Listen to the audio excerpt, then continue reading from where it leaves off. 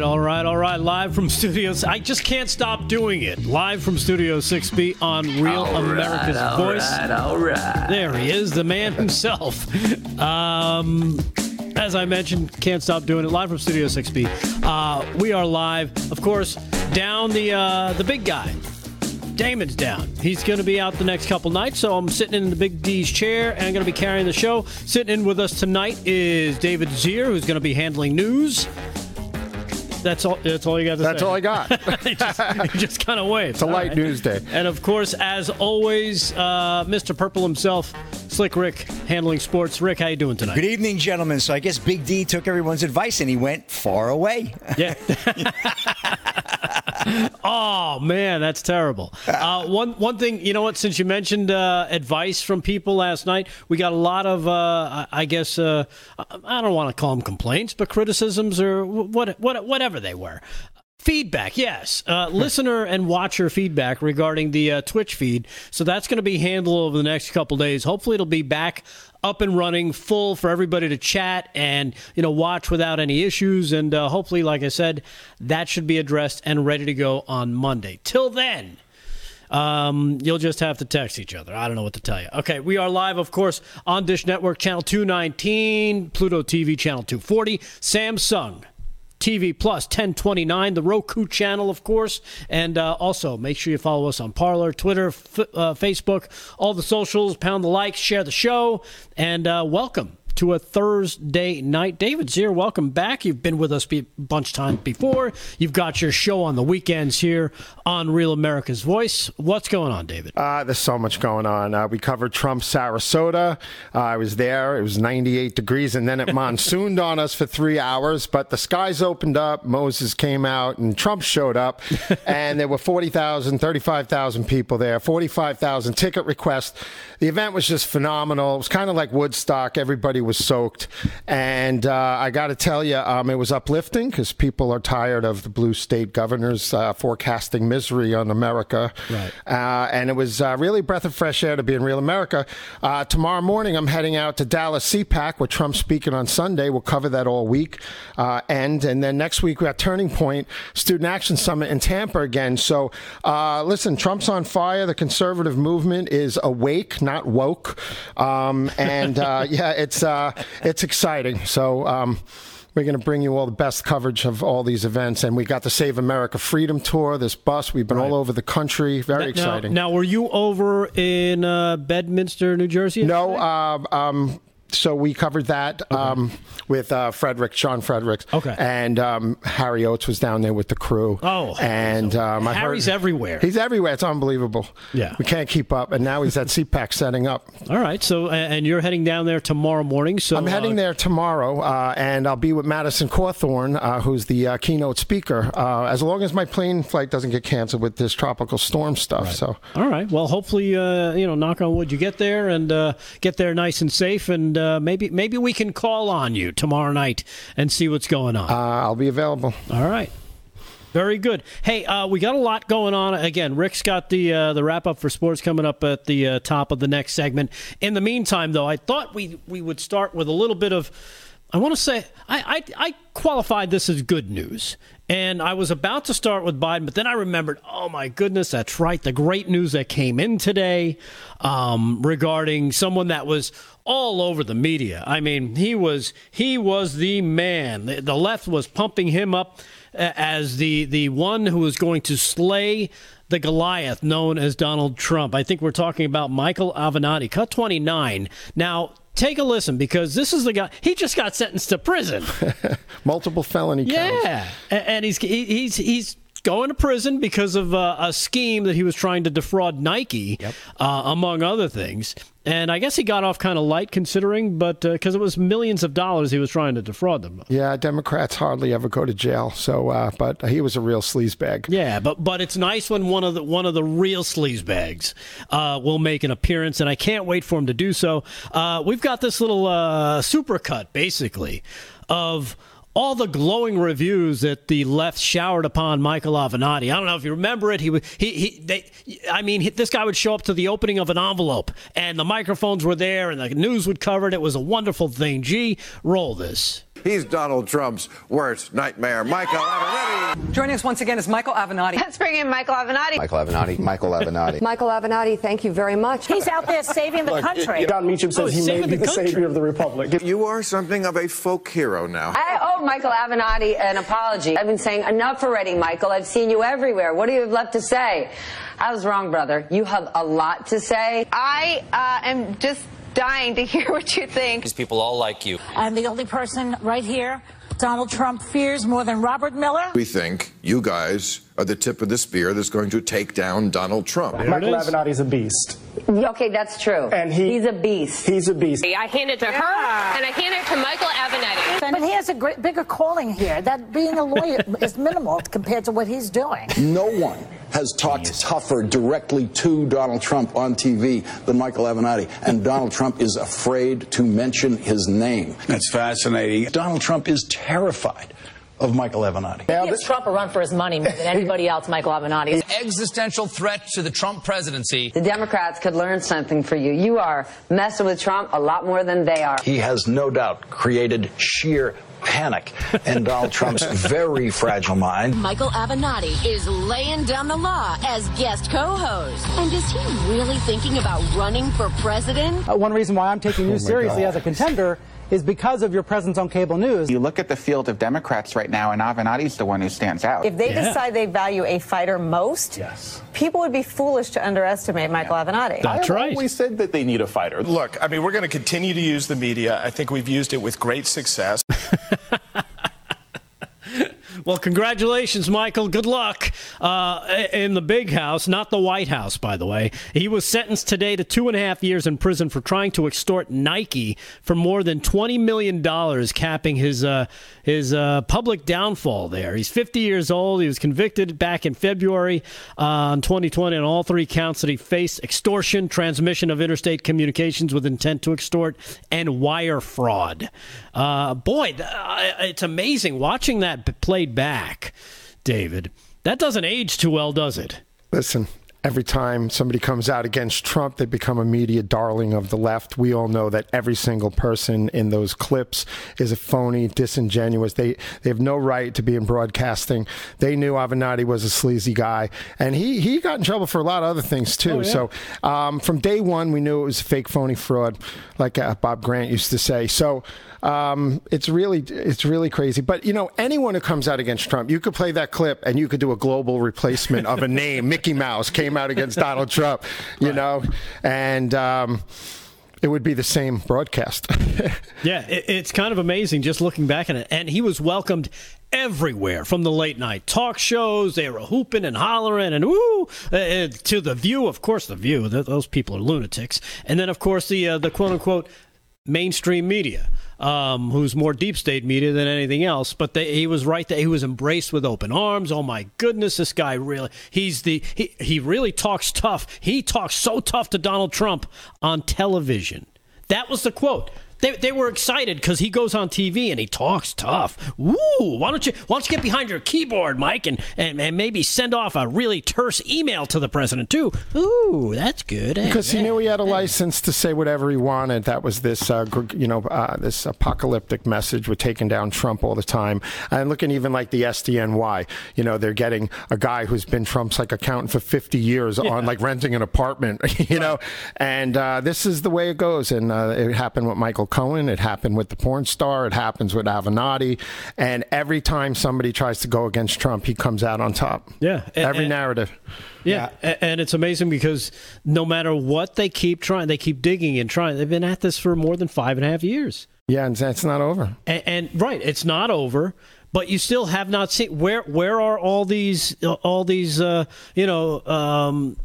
grand juries that have been convened. And I'm asking that question of the left. Where are they? You said you had all this evidence.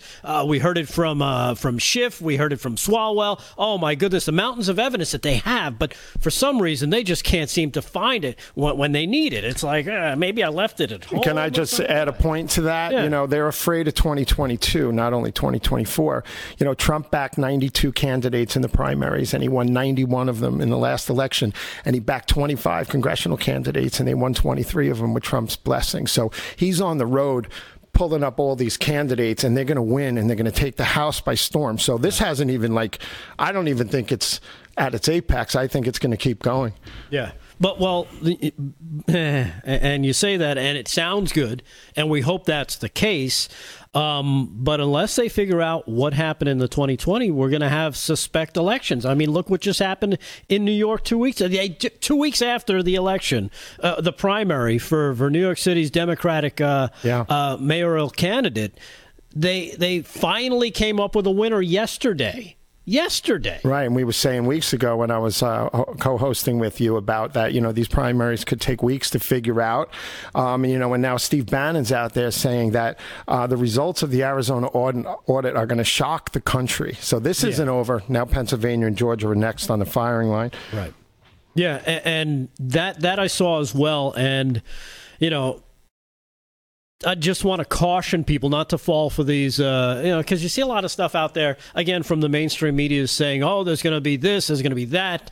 Don't fall for any of it. Just wait. Yeah. Don't look for dates. Don't look for, it's going to happen this time. Stop with that nonsense. It'll happen when it happens. It's like, I want this person to do something. Well, it'll happen when it happens.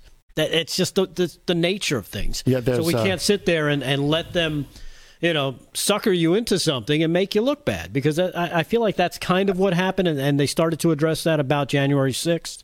People are despondent. They feel let down every time they think something's going to come out. It doesn't. But it looks like there was an Arizona security breach on November 3rd, and they think the same thing happened in Michigan and Georgia.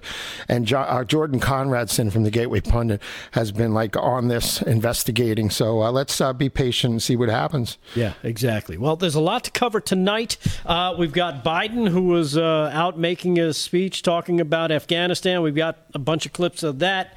We've got some from his Homeland Security. Oh, they think it's the business of the government to know who's vaccinated. We talked a little bit about this the other night. We've got some audio and video to go along with that, so you can see what they're planning. It should be interesting. Let's see. I got a great clip that I found of this gentleman taking on a school board. I forget where it is. It's not on the clip, but I'll find it. When you see it, you might start cheering. You might stand up in your living room and start cheering this guy on, because he just knocks it out of the park. I'm not even going to tell you his name, because I don't want you to look him up. I want it to be a surprise if you haven't seen this guy. I haven't seen this guy up until today, and I think it came out a couple weeks ago. So we'll leave it at that. We've got a lot more to do. Again, Slick Rick is here. He's got sports coming up at the top of the next break. David Zier is sitting in. He's going to do a little bit of news for us in the next segment. And Curtis Sliwa. He was supposed to be here last time you were here. He's going to be here at 8:30, live on the air. We'll talk to him about the election, about everything coming up, and his run for New York City mayor. Should be an exciting time. Should be a fun show. Stay there. We appreciate you. We'll be back right after this, right here, live on Studio 6B, Real America's Voice. More to come.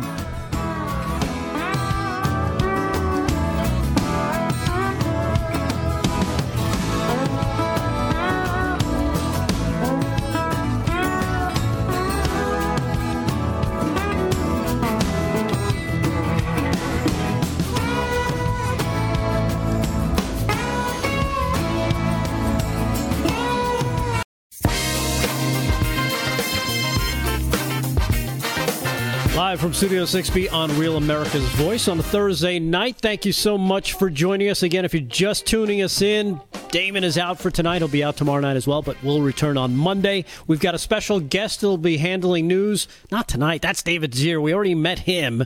We're going to have Assemblyman Doug Smith. He's going to be joining us tomorrow night as well for the show. He's been a guest before. He's a great guy. He's got some insight on what's going on upstate in Albany. I guess they just broke from, assembling or whatever they do, the assembly people do. So he'll be in tomorrow night with that.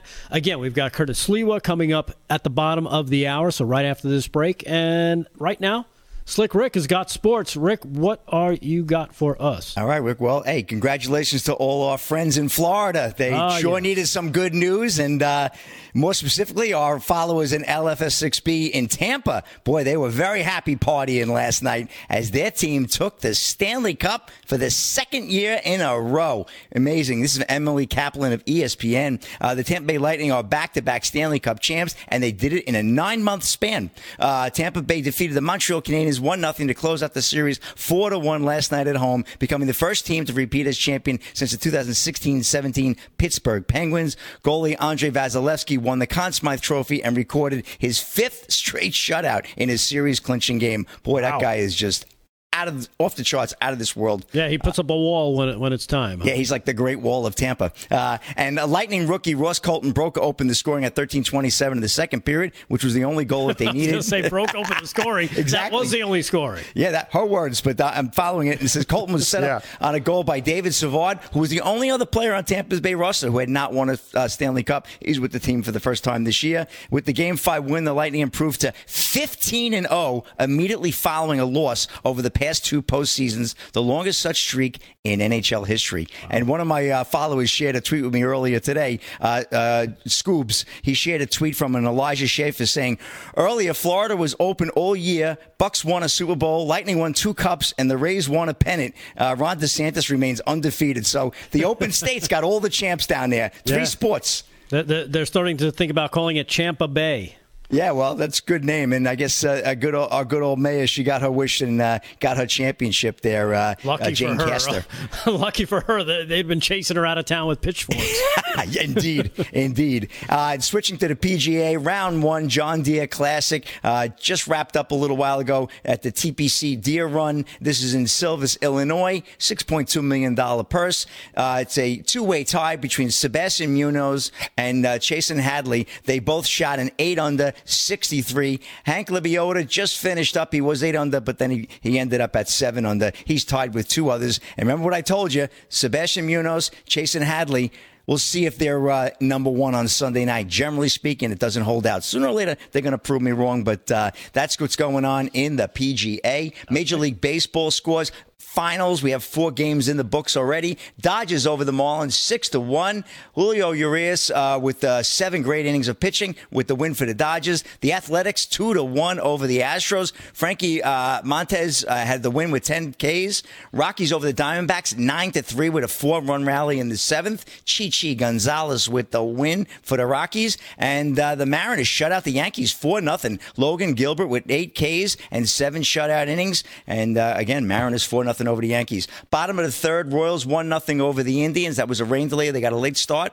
And at the top of the 1st, all 3 of these games are in the top of the 1st. Phillies and Cubs, Tigers and Twins, and Reds and Brewers, all scoreless. Later on, 9-10, Nationals out in San Diego to take on the Padres. And just one more, Rick, we got Game 2 of the NBA Finals tonight from Phoenix, the Phoenix Suns Arena, where the Suns are going to look to take a commanding 2-0 lead. They're up 1-0 after their big win on Tuesday night. And it's the Bucks and the Suns, and we'll keep you updated on those scores. That tip is, they say 9 o'clock tip for TV, but usually it's about 9:08, 9:10. So my second to next segment, we'll have a wrap a score on that. All right, you got it, Rick. Well, thank you for that, and we'll pay attention. I'm looking for.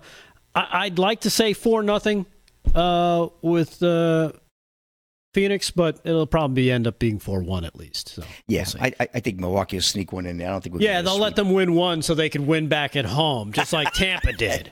That's the way it works. That's the ticket. Yeah, exactly. All right, switching over to news. David, what you got going on, Mr. Zier? Well, it's a busy news cycle.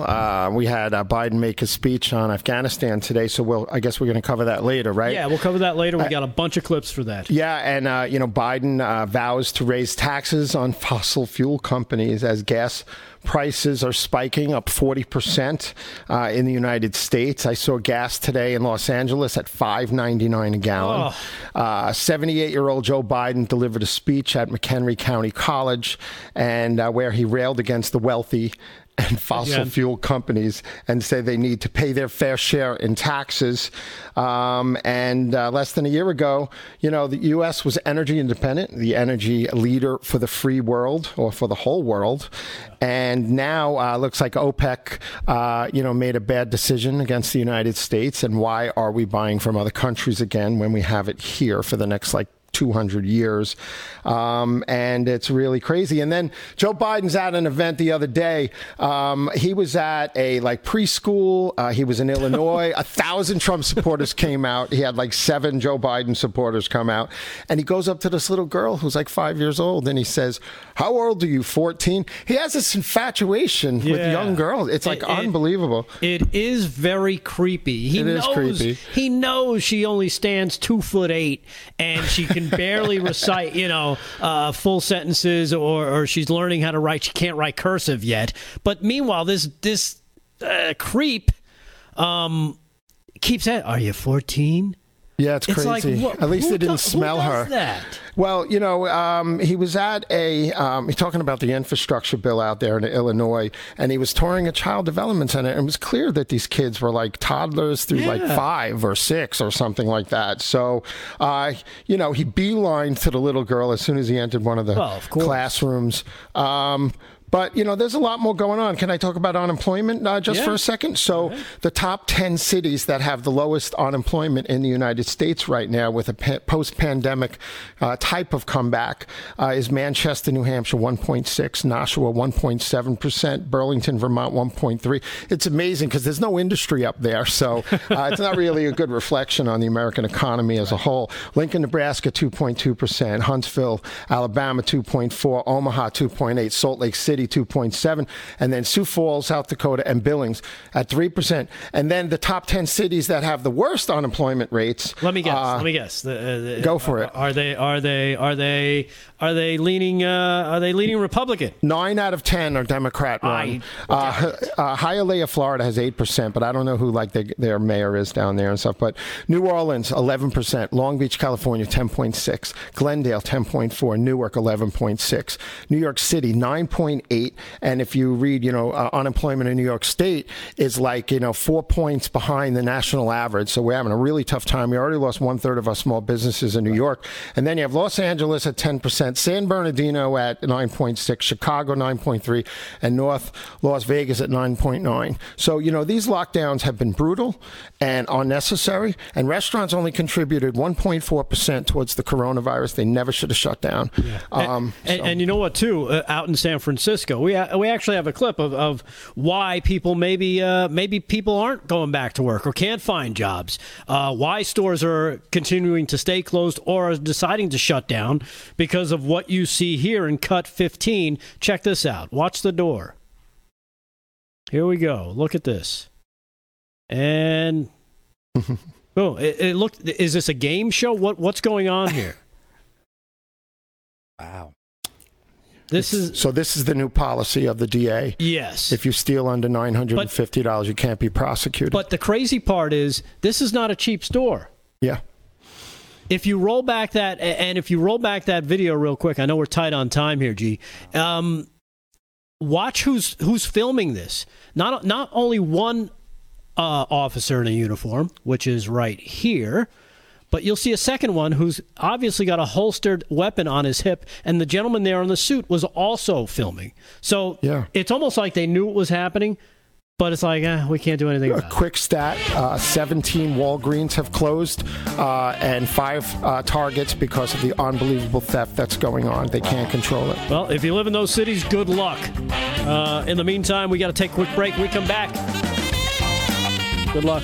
Hopefully we'll have Curtis live here on the air, live from Studio 6B. Stay there.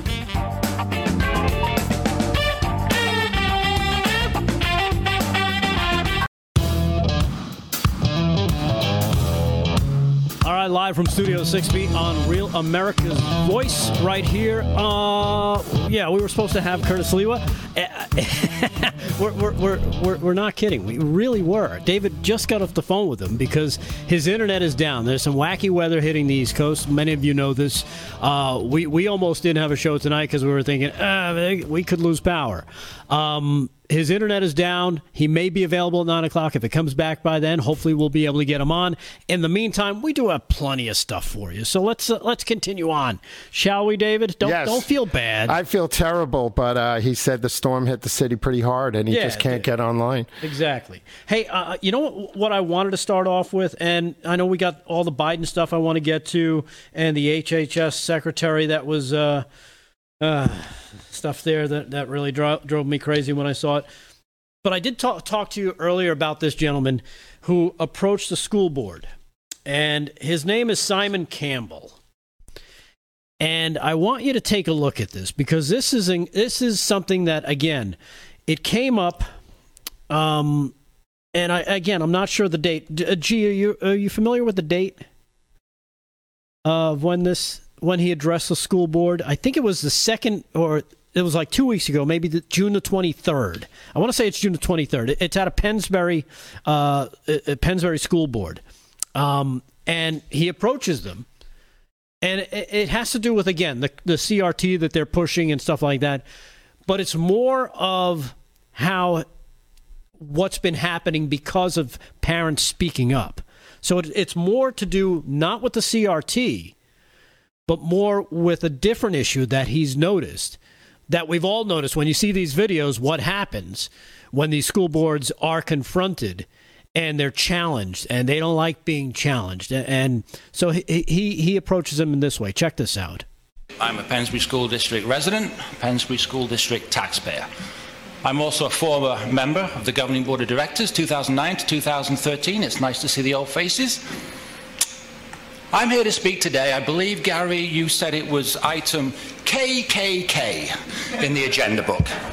Well, isn't that just a perfect summation of what it is I'm here to talk about? KKK, your proposed new school board policy, seeking once again to limit the constitutionally protected speech of American citizens. Now, when I sat on this school board, I believe some of you old-timers might remember this. A union guy spoke at public comment for 5 minutes and ripped me a new one. He called me the bastard child of Margaret Thatcher. And I sat there and I said to myself, okay, fair enough. Welcome to America. He considers me a bastard because I'm in the government. His logic is sound. Now, what happened was the superintendent and the school solicitor at the time freaked out, and they didn't put the tape online the next day. And I called them up and I said, get the tape online now before we get sued for censorship. I yelled at the solicitor and I asked him what law school he went to, because it was clearly constitutionally protected rhetorical hyperbole. I can cite the case if you'd like. And I said to Paul Long, the superintendent at the time, don't ever cut the tape again, Paul. And by the way, bastard child of Margaret Thatcher, I took it as a compliment. Now, you snowflakes apparently have a bigger problem with public comment. It seems to me that you think you can supersede the United States Constitution. Well,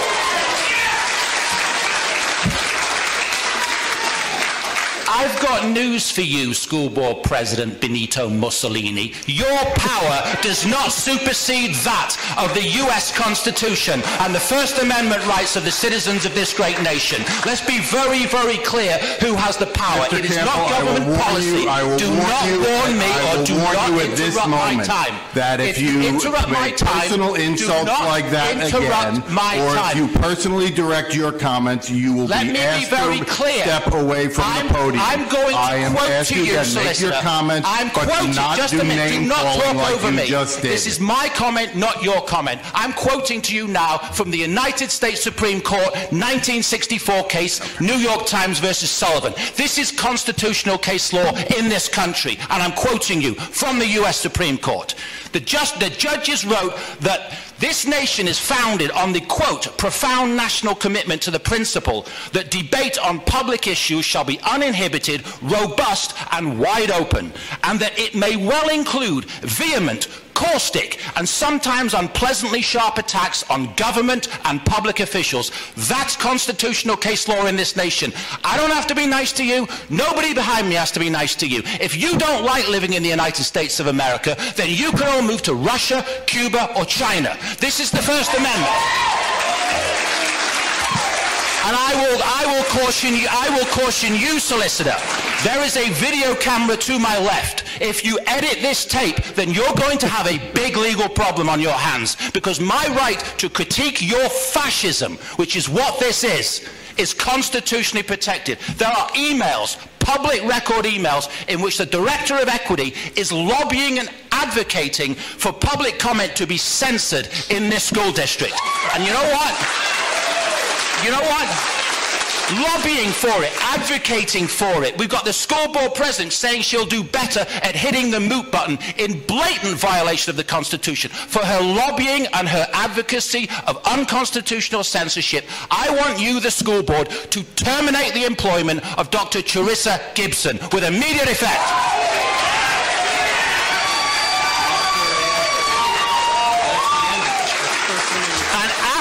Terminated her employment. I want all of you to tender your resignations for hating on this country. We have a God-given constitutional right to critique you, and we can speak in any lawful tone that we see fit. And don't go looking around, Benito, because this is the United States of America.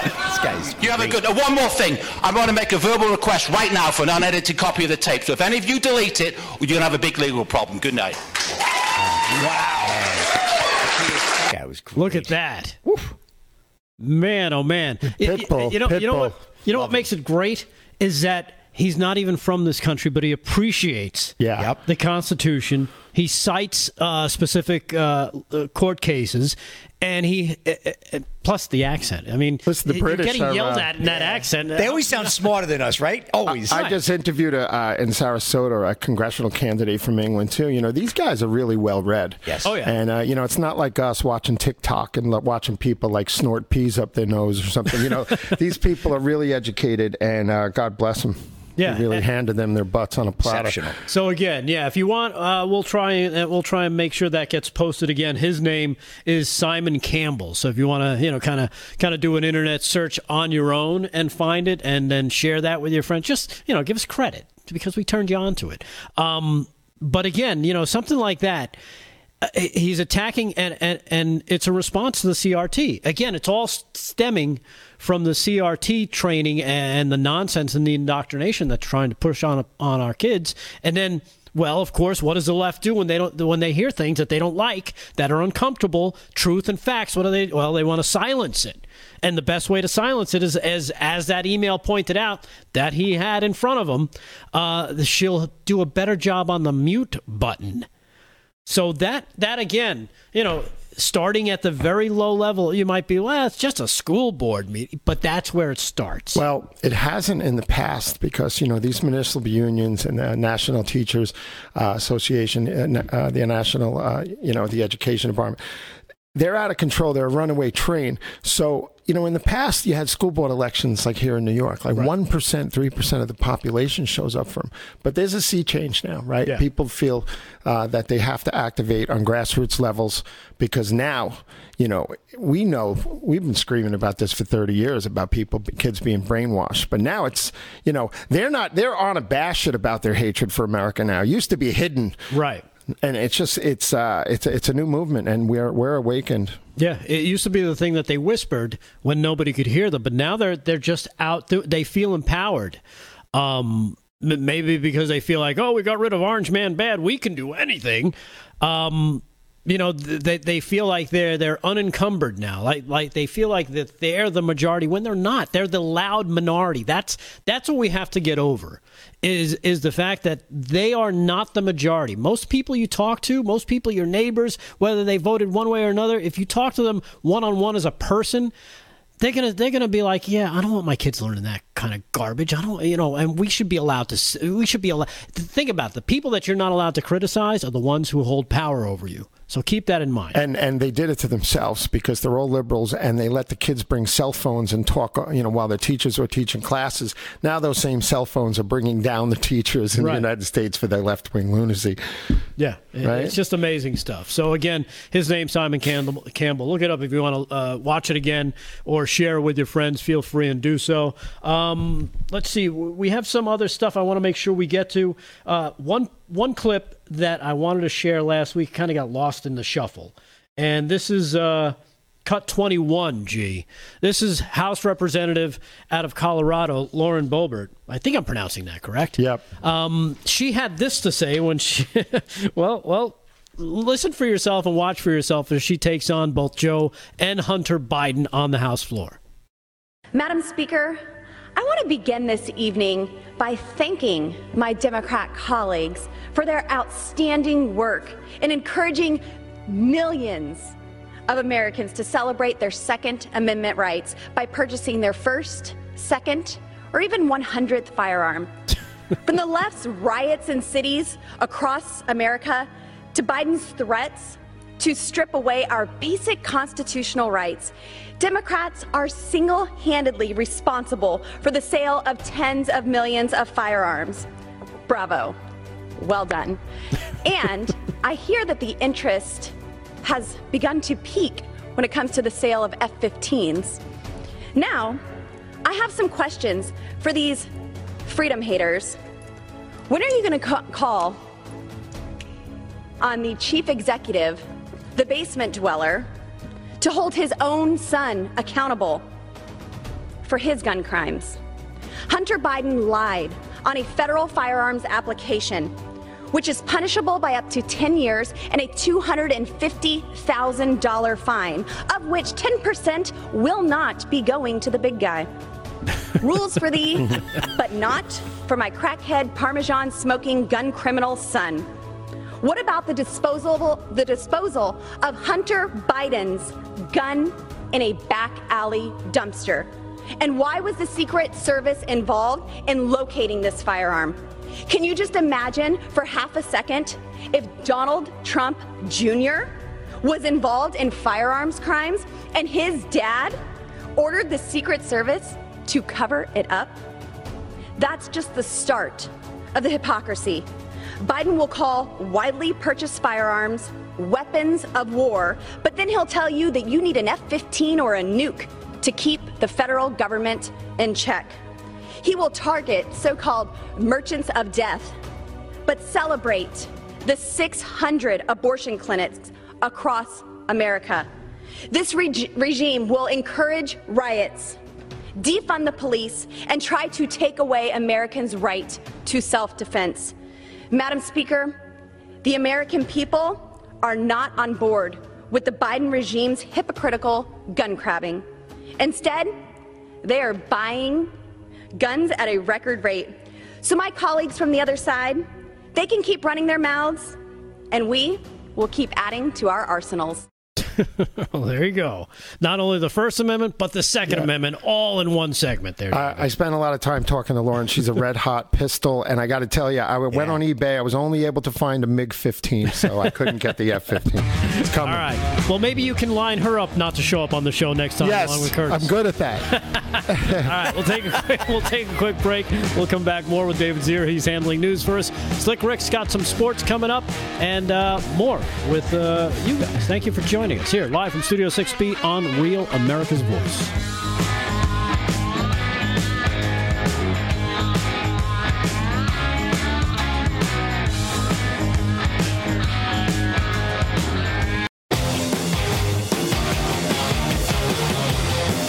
All right, a rockin' Thursday night. It's rockin'.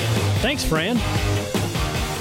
Live from Studio 6B on Real America's Voice. Of course, if you're joining us, we appreciate it. If you're just joining us for the first time, going, where the heck's Damon? Damon's off tonight. He'll be back on Monday. And in the meantime, I'll be holding down the show tonight with David Zier. Tomorrow with Representative, what's his name? New York State Assemblyman Doug Smith. Doug Smith, yes. Great Doug Smith. I wrote it down somewhere and I forgot. Yeah, he's great. He's been on the show. Yeah, and he's been on with us before. He spends a lot of time up in Albany, but he represents one of the districts close to us, near and dear to us here in New York. So we'll have him sitting in. Well, he's going to be taking over your job tomorrow, David. And David, you're flying off. You're flying off the CPAC anyway. You're going to have fun. Yeah, I'm going to have fun. And, Doug Smith, he's the youngest legislator in the New York State legislature, I believe.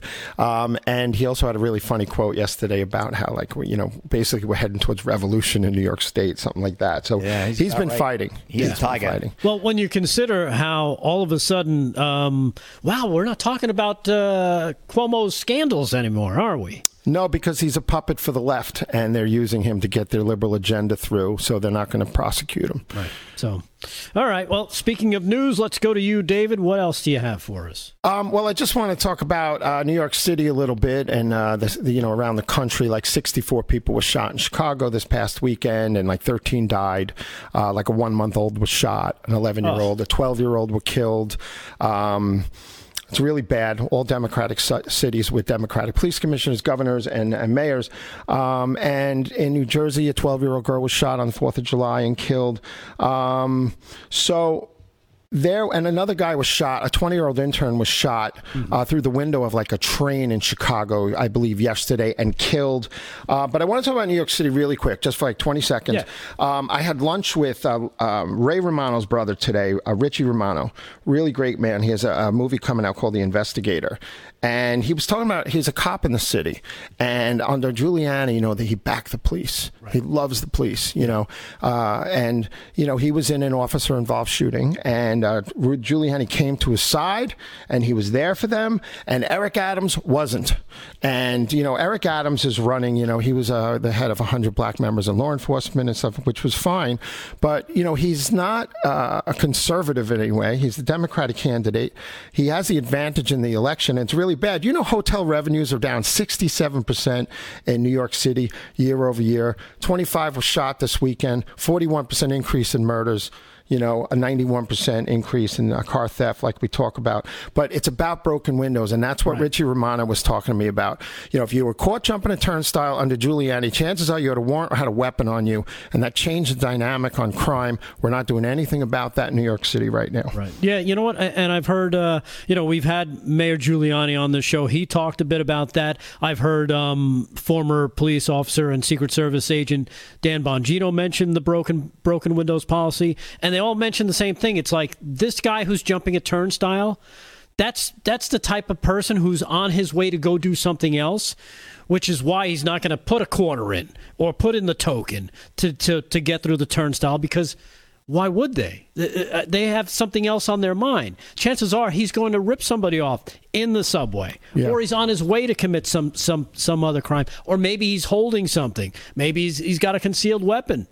And again, you don't know that stuff until you detain him and say, okay, what do we got going on here? And 96% of the shootings in New York City are black and Hispanic victims. Yeah. And they're not getting any help. These kids have no chance out there.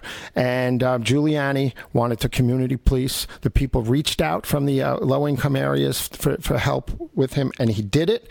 And they went from 2,000 murders to 300 murders in a year under him. And, shootings are up 103% since 2019 in New York City. Yeah. So, but the hotel industry is getting hammered. First, they had to house all the homeless. Now they're releasing the homeless. Hotels were destroyed. It's going to take years for them to come back from this. Yeah, not only that, from what I'm hearing also, a lot of them don't want to leave. So now you've got to fight to get them out of their free hotel room that the city thought, oh, this is a good idea. Let's get them off the street and put them in a hotel and let them destroy the hotel instead of destroying the street. All right. Good job there, stupid. Yeah, I'm going on vacation with my family. We're going to claim we're homeless. Maybe we'll get a nice room on the Upper West Side overlooking Central Park. All right. Well, yeah, we're always thinking. Well, enjoy that. Let us know how that works out.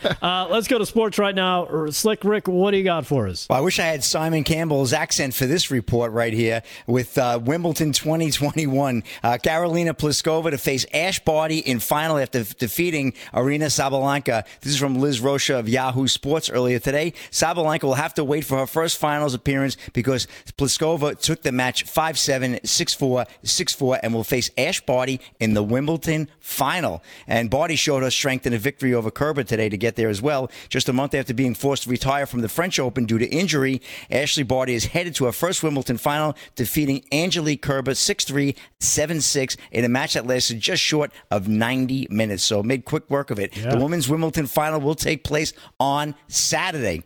And over to the men, Rick, men's singles. 5-time winner and defending champion Djokovic will contest his 10th Wimbledon and 41st Grand Slam final on Friday against 22-year-old Canadian Denis Shapovalov, who has reached this stage for the first time in his career. Friday's first semifinal sees Matteo Berrettini take on Poland's Hubert Hurkacz, the man who sent Federer packing possibly for the last time in the quarterfinals. So matches are heating up. My pick is I think Djokovic is going to get by Shapovalov, and I think that Hurkacz is going to pass Berrettini. And this Hurkacz is really looking good. So that will be on Sunday, that final. So looking forward to that over the weekend. I'll have a full recap on Monday. Right. And let's go to the rodeo. In action tonight, Thursday night rodeo just opened up, the Hamel Rodeo and bull riding bonanza, Rick. Hamel, Hamel, if you're going to go, make sure it's a bonanza. At the Corcoran Lions Park. And steer wrestling, just a few events underway. Steer wrestling, Carson Good in 5.6 seconds, which is a good score.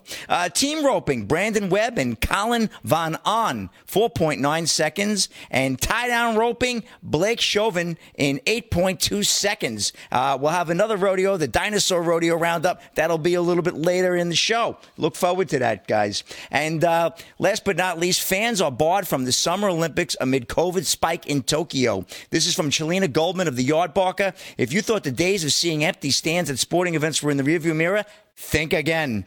It was announced today there will be no fans in attendance at the Summer Olympics, which are set to kick off in Tokyo later this month. The announcement coincides with Tokyo issuing new state of emergency due to a recent spike in COVID-19 cases. Tokyo reported 920 new infections earlier today alone, and the highest daily caseload since the middle of May. Reported by who else? CNN. Restrictions will go into place July 12th through August 22nd, encompassing the entirety of the Olympic Games. The Summer Olympics in Tokyo are set to start July 22nd. And that's a shame. You know, I was talking to Fran earlier off set and saying, you're going to miss that crowd noise. Yeah. Who's going to want to watch? It's like watching a practice. And Rick, I know you're big into track. And what's your thought? Yeah, I mean, you know, as the athletes, you feed off of that. That spurs people on to, you know, onto performance. You saw it last year in the bubbles that these teams played in. And Major League Baseball without the fans there, it's boring. It's like, what are we watching here? A part of you know, the whole athletic experience is the crowd. It is, you know, hearing the cheers, hearing the noise. It's an amazing feeling when you're out there. I think it's all BS because a month ago, only about 3% of the Japanese population had a second shot, and they had an 18 times less death rate per capita than the United States. And with 35th in the world in infections, they only had 13,000 deaths out of 127 million people jammed in like sardines in a country the size of the state of California, and only 4% of their land is livable. So I think there's a lot of corporate BS going on. Absolutely. Yeah. A lot of politics getting involved, unfortunately, and it's going to affect things. But what can you do? It's their Olympics. Let them do what they want. Just good luck to everybody who's representing this country that wants to represent this country. Exactly. You're the only ones we want there. Right now, we got to take a quick break, though. That's the end of the first hour. First hour flew by. It did. Man, oh man, we got a lot still to come up. Stay there. We've got some Biden. We've got some Becerra. We got some more great clips. We've got a crazy town for you. All coming up in hour number 2, live from Studio 6B on Real America's Voice. Thanks for joining us. We'll see you on the other side of this.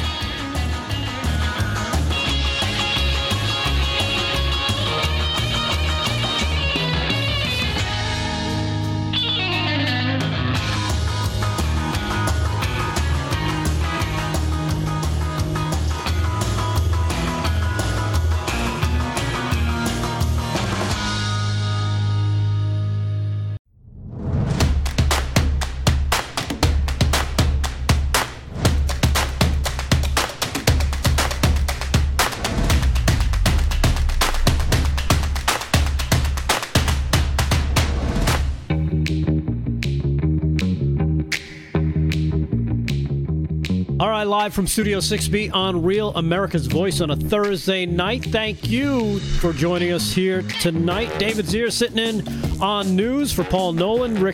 Slick Rick is here, of course, with news. Thank you for watching on Dish Network, Channel 219, Pluto TV, Channel 240, Samsung TV Plus, 1029, the Roku channel, if that's your method of choice, or if you're watching us online at RealAmericasVoice.com. We appreciate that as well. And, of course, follow us on Twitter, Facebook, all the socials, Parler, you name it. We got the Rumble channel up, so you can go check us out there, check out your favorite clips, and hit like and share and all that stuff. And, again, welcome to us on a Thursday night. David Zier, did you have a chance to watch TV today, David? A little bit. I was in the car all day. I'm a talk radio junkie, so been following what's going on. But did you catch? Did you catch any of the President Biden's speech? I listened to almost the whole thing. Okay, sorry to hear that. I don't think he did a terrible job. Mm-hmm. I was actually impressed that he kind of had it together today, which is hit or miss. But I think he was wrong when he said that there's 300,000 Afghan soldiers going against only 75,000 Taliban. There's some key points that he missed. Do you want me to go into it? Or? Yeah, well, let me just give everybody the basics. If you missed it, of course, Biden today was defending his decision to withdraw. Not his decision. It was made before he got there. To withdraw the military forces from Afghanistan, something that President Trump had put into motion, saying that the U.S. operations will end. Now he changed the date again. Remember, he changed it. He put it to, Trump had him out by May. Yes. He moved it to September 11th. For some... Who knows why he chose that date? I mean, it's weird, right? That's a weird date to pick. Out of the ethers like that. He just... September 11th sounds good. Because they're not ready, because the government's not stable there, and the Taliban's taken land in the north, and they don't really know what to do about it. Right. And, I was listening to Geraldo today. He's a disgrace. He said, we lost the war. We're pulling out like the British and Alexander the Great. It's not really what's going on. No. There's a lot to it. I mean, let's face it. The operations are now set to end on August the 34th. Biden's the fourth president to oversee this war, which, I don't know about you, but... This war,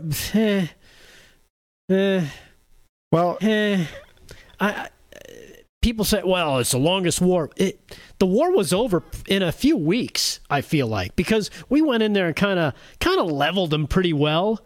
And I feel like ever since after the first few months, it's been kind of a police, hey, we're going to watch everything. We're going to nation build. We're going to do this. Hey, we're going to bring democracy to you. That's not war. That's nation building. War is we're in there just destroying the enemy and blanketing them with bombs and gunfire. You have to remember that we prevented over 500 terrorist attacks through the Joint Terrorism Task Force and special operations around the globe. We got a lot of intel out of there. And we ended combat operations in 2014, 2015. And what's been going on for the past 6 or 7 years is air support, some special ops intelligence on the ground. And even though we've still been losing soldiers, there's 2,370 soldiers we lost, and one is too many. But those guys did not die in vain. No. They prevented attacks and stuff around the world. And, the Taliban is taking back territory in the north. And the problem with pulling out of there and not leaving a small force behind is that our drones take 8-10 hours to come from Diego Garcia and all the places they come from. It takes 8 hours to get there. They can only reconnoiter for an hour or two over the battlefield and the country. And we're losing a very significant strategic stronghold to be able to operate from. And I'm not asking, to keep 10,000 troops there, right. But it is a loss to pull out. And that Afghan army cannot resist the Taliban without U.S. air support. So I think we have a problem. Let's see how it unfolds. Yeah. And again, I'm not taking anything away from what we've been able to achieve, on the terrorist front. What I'm saying is the way that the media and the politicians frame this in terms of calling it a war.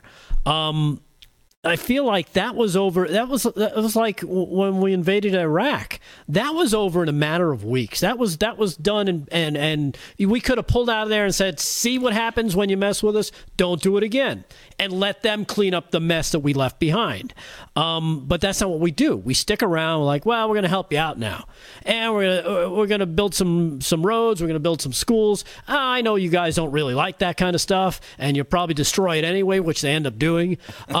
But that's what ends up happening, and we get sucked into this protracted stuff. Whereas, like you said, if we left a small force behind saying, look, we're going to leave these guys here. You guys get out of line again, you're going to see way more of these guys. And you know those Moabs that we own? We're going to drop a few more of those, and we're going to let you know, don't do that again. See, I feel like that's the way to do it, along with the intelligence side. Like you said, disrupting the terror networks, which is great. Do that. Do it, undercover. Nobody knows what's going on. Really keep it on the DL, but not this, let's have 80,000 troops sitting around with a target on their back. Well, we made a big mistake in Afghanistan by not allowing the Ba'ath Party to keep their weapons, and we should have let the military keep their weapons. They all bled into the countryside, became Fedayeen, and that was a security threat, and then Saddam let everyone out of prison. Right. But the big thing with... I lost my train of thought for a second here. But we didn't honor the status of forces agreement in 2010, and Obama pulled those troops out early, and we created a void and a land bridge from Iran to Syria for them to run Republican Guard into Syria across Iraq. We created this void, a swath of land the size of Indiana for ISIS to operate. So that was a big mistake by Obama for pulling out too early, because we had it under control to a degree. But listen, we've been there a long time in Afghanistan. We shouldn't have thousands and thousands of troops, but we cannot lose our strategic edge. Right. Well, here's what happened today at the press conference after Joe Biden made his speech. Well, he actually took questions, and they were probably scripted and said, "Okay, here's who you're gonna call on." But let's go with cut one when he's asked about trusting the Taliban. Take a listen. You trust the Taliban, Mr. President? You trust the Taliban, sir? Is that a serious question? It's absolutely a serious question. You trust the Taliban? No, I do not. The country to the Taliban? No, I do not trust the Taliban. So why are you handing the country over? Is the U.S. responsible for the death of Afghans? Mr. President, will you amplify that question, please?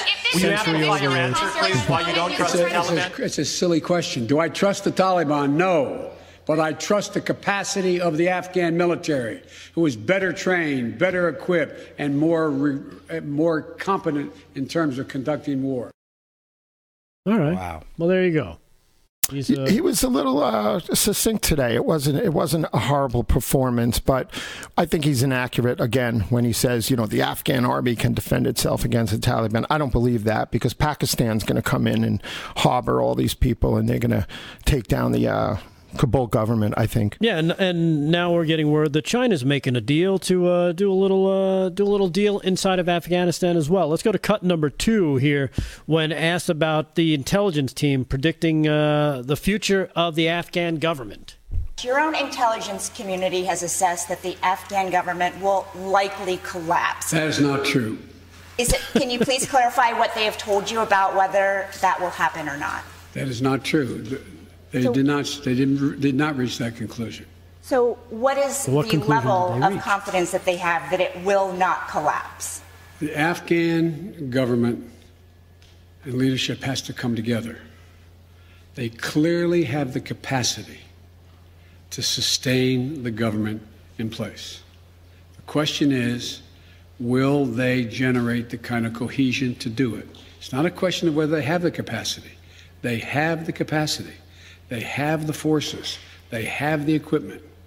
The question is, will they do it? And I want to make clear what I made clear to Ghani, that we are not going to walk away and not sustain their ability to maintain that force. We are. We're going to also work to make sure we help them in terms of everything from food necessities and other things in the region. But there is not a conclusion that, in fact, they cannot defeat the Taliban.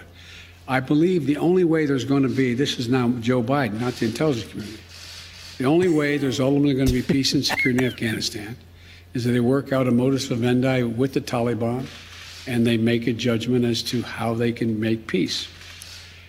And the likelihood there's going to be one unified government in Afghanistan controlling the whole country is highly unlikely.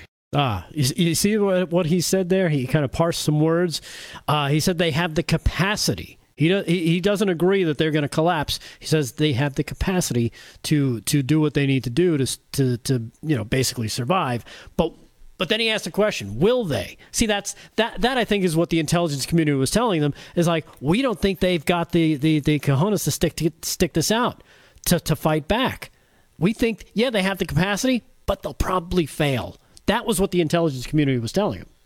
Well, listen, without U.S. air support continuing, I don't see how the government stands a chance. But we'll see what happens. The main idea of this, though, is that we can't afford for them to build a terror network up again. And when we went in November 2001, we smashed them in the north. And we had a lot of cooperation, right? The Lion of Panjshir, and we had allies and stuff. We can't lose those allies on the ground from like the Northern Alliance and stuff like that. So groups like that. And I'm just afraid that, U.S. foreign policy is weak right now, and other countries are going to take advantage of that. Yeah, and exactly. Talking about infrastructure, I understand that Afghanistan has the best roads in the world right now. All brand new, ready to be bombed. Here's what Biden had to say about the last 20 years in Afghanistan, whether it was worth it or not. Given the amount of money that has been spent and the number of lives that have been lost, in your view, with making this decision, were the last 20 years worth it? You know my record. I can tell by the way you asked the question. I opposed permanently having American forces in Afghanistan. I argued from the beginning, as you may recall. It came to light after the administration was over, lasted our administration. No nation has ever unified Afghanistan. No nation. Empires have gone there and not done it. The focus we had, and I strongly supported, and you may remember, I physically went to Afghanistan. I was up in that pass where Osama bin Laden was allegedly escaped or out of harm's way. We went for two reasons.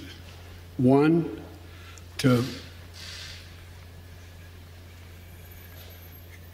bring Osama bin Laden to the gates of hell, as I said at the time. I remembered it.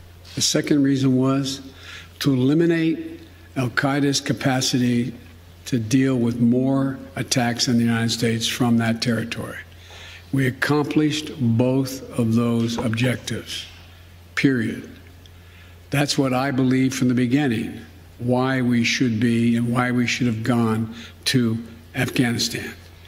That job had been over for some time. And that's why I believe that this is the right decision and, quite frankly, overdue.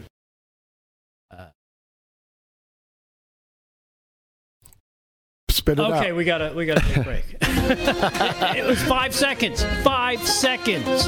His brain misfired for 5 seconds there. We'll replay that part on the other side of this break. We got to take a quick break. When we come back, more with Biden. We'll do some news. We'll do some sports. And A Crazy Town is coming up on deck as well. Live from Studio 6B. Stay there right here on Real America's Voice.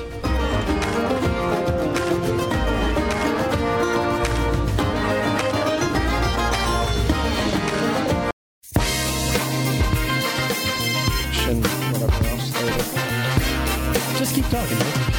Not on you. Live from Studio 6B on Real America's Voice. Thank you for joining us here on a Thursday evening, sharing your time with us. We appreciate it. We'll try and give you as best coverage as we can, our take on things. And, of course, we appreciate your feedback. You can always email the show. It's lfs6b@yahoo.com. And also check out the website, which Damon just got up and running. We'll have the chat feature reinstituted by Monday, so look forward to that. That's live from studio6b.com. There it is there. You can check out, each part of the show has its own segments. If you're thinking, hey, we should add this or do something more like that, send in your suggestions. We'll be happy to consider them. And, of course, get all your shirts and 6B paraphernalia, like the stuff that Rick is always getting people to send him so he could sign at 6bshirts.com as well. And again, we appreciate it. We were talking about Joe Biden just before the break, and his speech today was answering some questions. Amazing how many questions he actually answered. I was surprised. But let's go back to that last clip, because that last clip, when he's talking about the last 20 years in Afghanistan, whether it was worth it, he tries to rewrite history when it comes to going after bin Laden. But there was that moment where his brain misfired for literally 5 seconds. You can count it out to yourself. It's amazing that people don't see what is going. Well, they do see. Maybe they don't want to admit it. What is going on with this guy? Gee, let's replay that clip real quick. I physically went to Afghanistan. Yes, we know this. I was up in that pass. In the pass. Where you can't Osama bin Laden was allegedly escaped or out of harm's way. Yeah. We went for 2 reasons. One, here it is. 1, 2, 3. Bring Osama bin Laden to the gates of hell. Yeah. Okay, you can stop As it there. I said it. Look at him. Look how excited he is. He's like, I remembered it.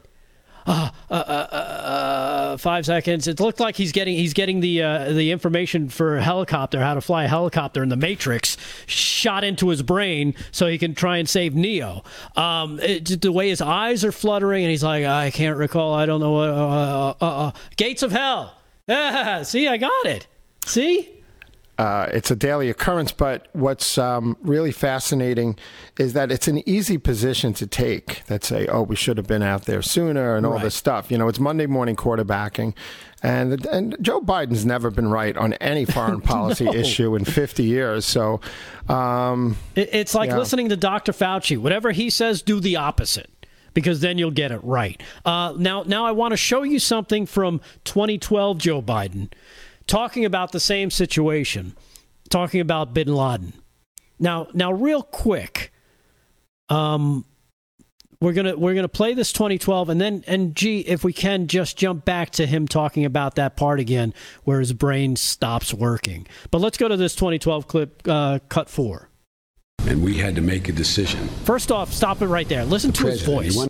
Listen to the difference in this guy's voice and his command of how he's actually answering this question. Go ahead. And we had to make a decision. The president, he went around the table with all the senior people, including the chiefs of staff, and he said, I have to make this decision. What is your opinion? He started with the National Security Advisor, the Secretary of State, and he ended with me. Every single person in that room hedged their bet, except Leon Panetta. Leon said, go. Everyone else said 49, 51. It got to me and he said, Joe, what do you think? And I said, I didn't know we had so many economists around the table. I said, we owe the man a direct answer. Mr. President, my suggestion is don't go. We have to do 2 more things to see if he's there. He walked out and said, I'll give you my decision. Yeah, and he basically did what he was supposed to do. Whatever Joe says, do the opposite. Now, again, play that clip of Joe Biden from just earlier today. Oh, okay. That's okay. But it's just it's amazing the difference that you'll see in the two, where he had a command. His voice was assured. He was speaking. He was just talking without thinking about it, without having to struggle to put 2 words together, to find the verb and the predicate and where does the noun go in this particular part of the sentence. It was just amazing, the difference. And then you see him struggling anytime he gets in front of a camera today. I don't think you can trust anything that ever came out of his mouth. You know, he's a plagiarist. And so, when he's in the war room and he's like, we got to, he has no credibility. Right. So. Yeah, exactly. For sure. So let's go to that clip now. And again, this is Joe Biden today compared to a few years ago. And for 2 reasons. Here it is. 1, 2, 3. Bring Osama bin Laden to the gates of hell. All right, you could stop it there. Again, just an amazing difference in what you get. Joe Biden, from 2012 to Joe Biden today. And we're supposed to think, oh, yeah, he's running everything. He's running the country. He's doing a great job. Bang up job. Yeah, good stuff. Hey, with that, we got to take a quick shoot over to sports and see what Slick Rick has got going on. How's the NBA Finals, Rick? Yeah, Game 2 in action in the Phoenix Suns Arena. Right now, it is 21-15. Milwaukee's jumped out to an early lead, which they really need to get a lead early on the floor. It's, again, 23-15 now. Check that. And Giannis has 6 points, and P.J. Tucker has 7 points for the Bucks. And Phoenix's Mikal Bridges has 6 as well. So, like I said, Phoenix is up 1-0, and Milwaukee really needs to win this game, bring it back to Milwaukee even. So we'll keep an eye on that. And 23-17 as we speak, live score. Major League Baseball, just a couple of quick scores. Right now in the bottom of the 6th, the Royals lead the Indians 3-1. Top of the 4th, Phillies 2-0 over the Cubbies. Bottom 5th, Tigers 2-1 over the Twins. Bottom of the 2nd, Brewers lead the Reds 2-0, and just underway in the bottom of the 1st is the Nationals and Padres. They're scoreless. And Trevor Bauer, administrative leave extended 7 days by MLB amid investigation of LA Dodger pitcher. This is from Alden Gonzalez. We've been following this very closely, Rick. As you know, the extension, which came on the final day of Bauer's initial leave, was attained with the consent of the Major League Baseball Players Association. Major League Baseball and the Pasadena Police Department are conducting separate investigations into Bauer after a woman accused him of choking her until she lost consciousness on multiple occasions, punching her in several areas of her body, and leaving her with injuries that required hospitalization over the course of 2 sexual encounters this year, the last of which occurred on May 16th at Bauer's Pasadena, California home. This is the Major League Baseball last year's Cy Young Award winner, and really a star in the league, and, well, a little bit of a black eye for baseball. I guess, the old saying is guilty till proven innocent, or innocent till proven guilty. We'll see. It's supposed to be innocent until proven guilty, and it's not like, I feel like we're living in bizarro world where we haven't seen this play out before. I don't know if does anybody remotely remember that old fake story from Jussie Smollett, where he faked something. Yes. I'll go back even further. And the prosecutor covered for him. Yeah, I'll go back even further to Tawana Brawley. Oh, my God. Someone covering themselves in feces, putting themselves in a plastic bag, claiming somebody did something to her. I've got video here of a guy punching himself in the face while he's being held by police, trying to say that, something happened to him at the hands of police. I mean, I think we got to hold, I understand Major League Baseball's point of they want to make sure that, they want to insulate themselves from this. Right. Exactly. But you can't just destroy this guy's life in the process. Right. If he's going to be charged, then let him be charged. But until that time, you got to consider him innocent. And even if he's charged, he's still innocent. Deserves his due process. Yeah. The truth comes out in all these cases. Tawana Brawley accused the special prosecutor in Albany of raping her. The whole thing was so bizarre. It was just, and she just didn't want to go home because she was afraid of a stepfather was going to beat her. And so that's when she faked the whole thing. So it comes out. It'll come out. Right. Yeah. And so I hope, and again, if this woman was truly hurt, and that's terrible, and he should be punished for it. But let's wait till everything comes out. Don't destroy this guy's life. Yeah. Until it comes out, Christine Blasey Ford style. All right. Quick break. We've got a crazy town. We got Human Health Secretary Becerra. We got a lot more coming up. Stay there.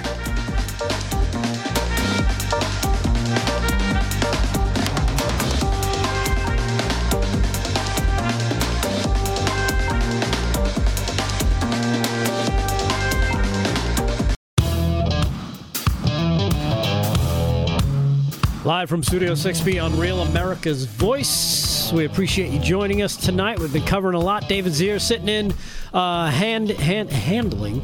I feel like I'm turning into Joe Biden. I think I played too many Biden clips before. My brain is misfiring. The synapses aren't kind of clicking. He's sitting in doing news for Paul Nolan. Slick Rick has got sports. He'll do another update before the end of the show. We'll get an update on the NBA Finals, see if my Phoenix Suns prediction is going to come true. Hopefully it will. Also, we're going to tackle Human Health Secretary Becerra. He had some interesting comments. We've got those coming up. But first, let's put a bow on Mr. Biden, shall we? And we owe it to the president to give him today's Crazy Town once again. So here we go. Crazy Town. Roll it, G.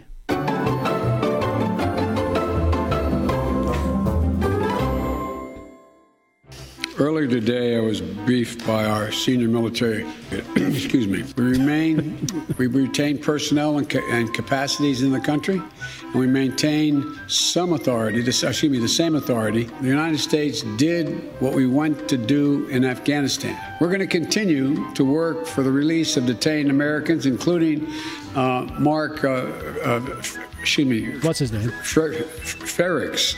I want to pronounce the name correctly. I misspoke. Yeah, you We're misspoke. Also going to continue to make sure that we take on the Afghan nationals. Since we're no longer going to have military there after this, we're not going to need them, and they have no jobs. We're also going to be vital to our efforts. So they've been very vital. Half have gotten on aircraft and commercial flights and come. Another half believe they want to stay.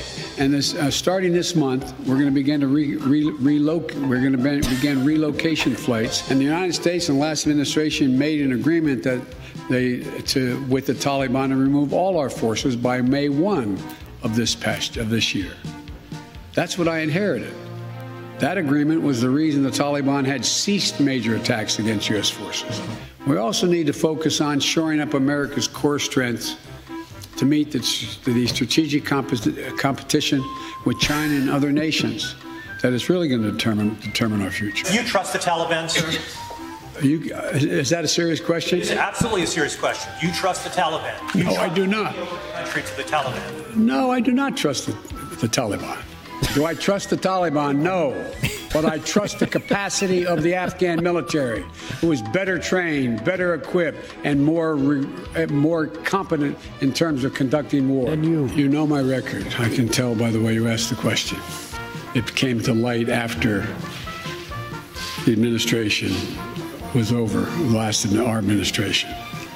The focus we had, and I strongly supported, and you may remember, I physically went to Afghanistan. Oh, here it comes. I was up in that pass where Osama bin Laden was allegedly escaped or out of harm's way. Here it comes. We went for 2 reasons. 5 seconds. 1, to 2, 3, 4, 5. Bring Osama bin Laden to the gates of hell, as I said at the time. This is now Joe Biden, not the intelligence community. You've said 2 things. 1, that if it could result in a civil war, that's different than the Taliban succeeding. Well, first of all, the mission hasn't failed yet. That didn't come to fruition. No. Military exit. No. Keep in mind, as a student of history, as I'm sure you are, never has Afghanistan been a united country. Not in all of its history. No, there's no mission accomplished. How would you describe The mission was accomplished in that we got Osama bin Laden, and terrorism is not emanating from that part of the world. While the wait is taking place to come to and hopefully while they're waiting there. When I was in Afghanistan, I've been there a number of times. I remember being in a school outside, and by the way, the schools in Afghanistan are not fundamentally unlike schools on the West Coast, where they have, an area in the middle that is sort of looks like a playground, and single-story buildings connected around it. That's why we spent so much time and money training the Afghan security forces to do the work of defending that. Anyway, so yes, I'm aware. All right, and G didn't even have to edit that part. That's brain freeze. I figured out what he said. Okay. All right, he said he's sending Loki to Afghanistan, and he said half a league back from the jaws of death, out of the mouth of hell, or something like that. And then he said Los Angeles schools look like the ones in Kabul. So right. That was the summary. and that if the Afghan military surrounds it and protects it, they should be okay. All right, good to know. Actually, some New York City schools look like they belong in Afghanistan, but that's another story. All right, so that's putting a bow on Mr. Biden for today. I mean, there was so much more that G got for us. But I definitely want to hit this before we go because it's important, and it has to do with what we spoke about yesterday in terms of vaccines and whether the government has the right to know if you're vaccinated. They talk about, we're going to come door to door, which has been panned across everywhere. Everybody's thinking this is a bad idea, except, of course, if you're a liberal or you're a Democrat or you're on one of the mainstream media. Health and Human Services Secretary Xavier Becerra said earlier today that it is absolutely the government's business to know whether you've been vaccinated. You don't believe me? Well, don't just take my word for it. Let's hear it from his own words, from his own mouth. This is cut number 16. G, roll this. I wonder if you can answer that criticism. It's none of the government's business knowing who has or hasn't been vaccinated. What do you say? Brianna, perhaps we should point out that the federal government has had to spend trillions of dollars to try to keep Americans alive during this pandemic. So it is absolutely the government's business. It is taxpayers' business if we have to continue to spend money to try to keep people from contracting COVID and helping reopen the economy. And so it is our business to try to make sure Americans can prosper, Americans can freely associate, and knocking on a door has never been against the law. You don't have to answer, but we hope you do, because if you haven't been vaccinated, we can help dispel some of those rumors that you've heard and hopefully get you vaccinated. Well, there you go. So, again, don't take my word for it. That is the Human Health Secretary, Xavier Becerra, saying it himself today. That it is the government's business. And that's an interesting take on what the government should be and shouldn't be doing. My body, my choice. Forget that. Not when it comes to something that has a 99.6% chance of recovery. No. We need to know if you've succumbed, if you become a sheep and have taken the chemicals that we've prescribed for you. Listen, Jen Psaki said, I think today, that the government is not going to track you. So they're contradicting themselves. Yeah, but they're talking out of both sides of their mouth. And corporate America really controls the world.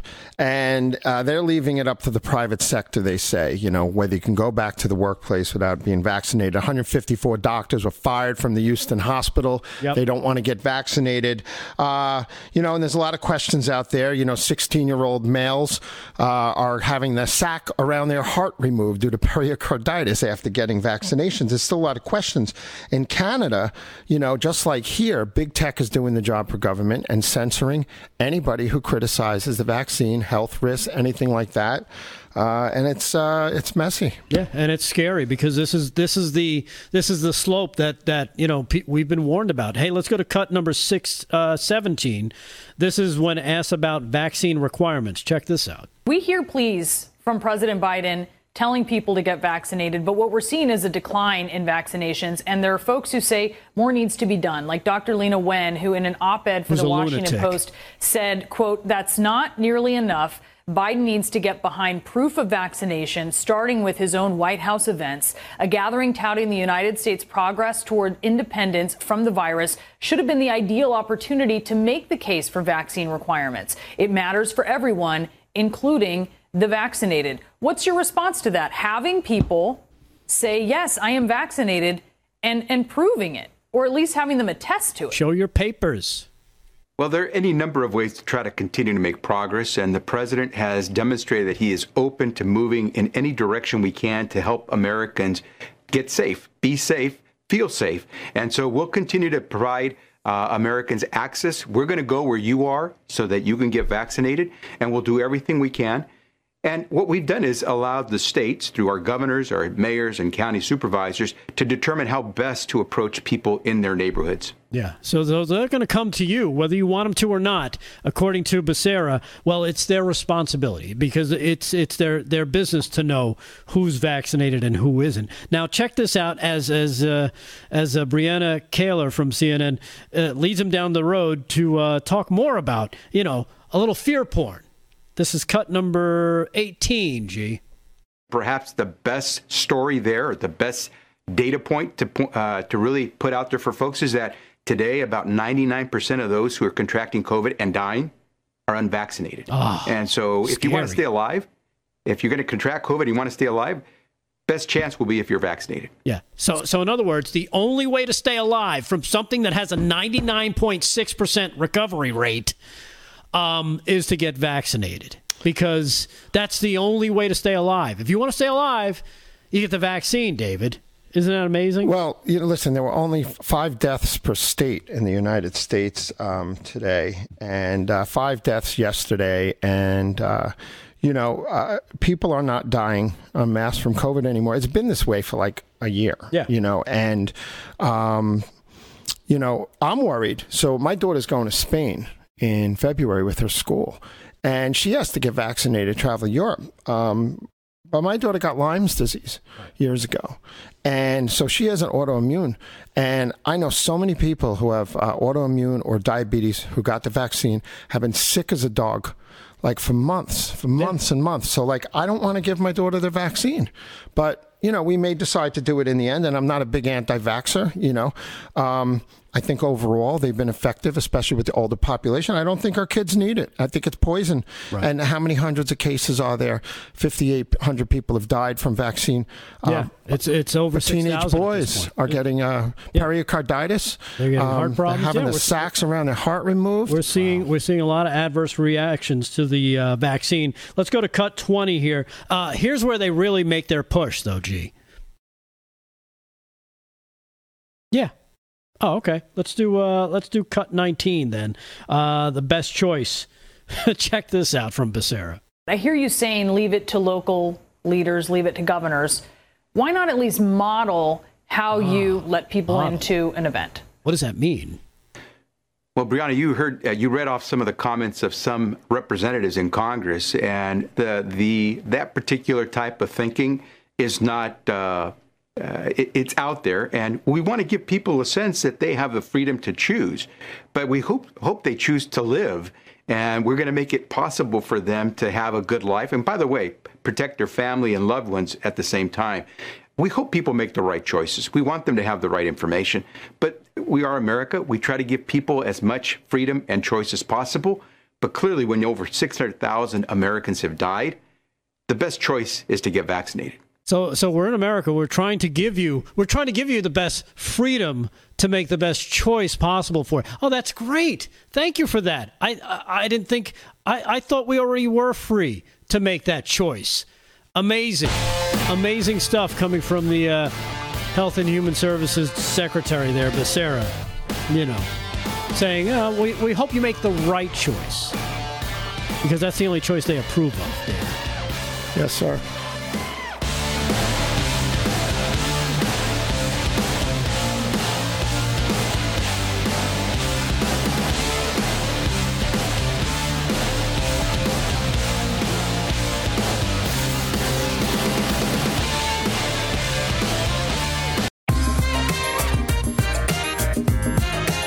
Live from Studio 6B on Real America's Voice. Man, the show has flown by tonight. Lots of stuff we tried to cover for you.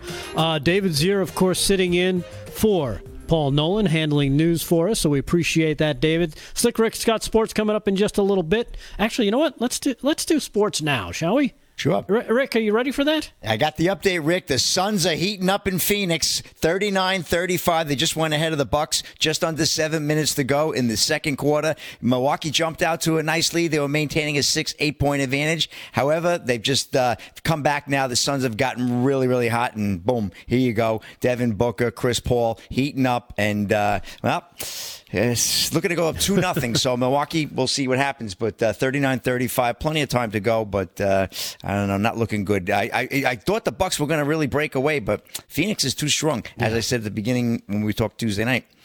Major League Baseball, just a couple of games left in action tonight. Royals right now over the Indians 3-1. That's in the bottom of the 7th. Phillies continue to lead the Cubs 2-0. Top of the 5th. Bottom of the 6th, Tigers over the Twins 3-1. And in the bottom of the 4th, the Brewers continue to lead the Reds 2-0. One other game in action out west in San Diego, where the Nationals are shutting out the Padres 3-0. That game is in the bottom of the 2nd. And then we get the Dinosaur Roundup Rodeo. We know our LFS 6B followers. They love the rodeo. That's from July 8th to the 10th in Vernal, Utah at Western Parks. Steer wrestling earlier today. Jesse Brown in 3.9 seconds. Good score.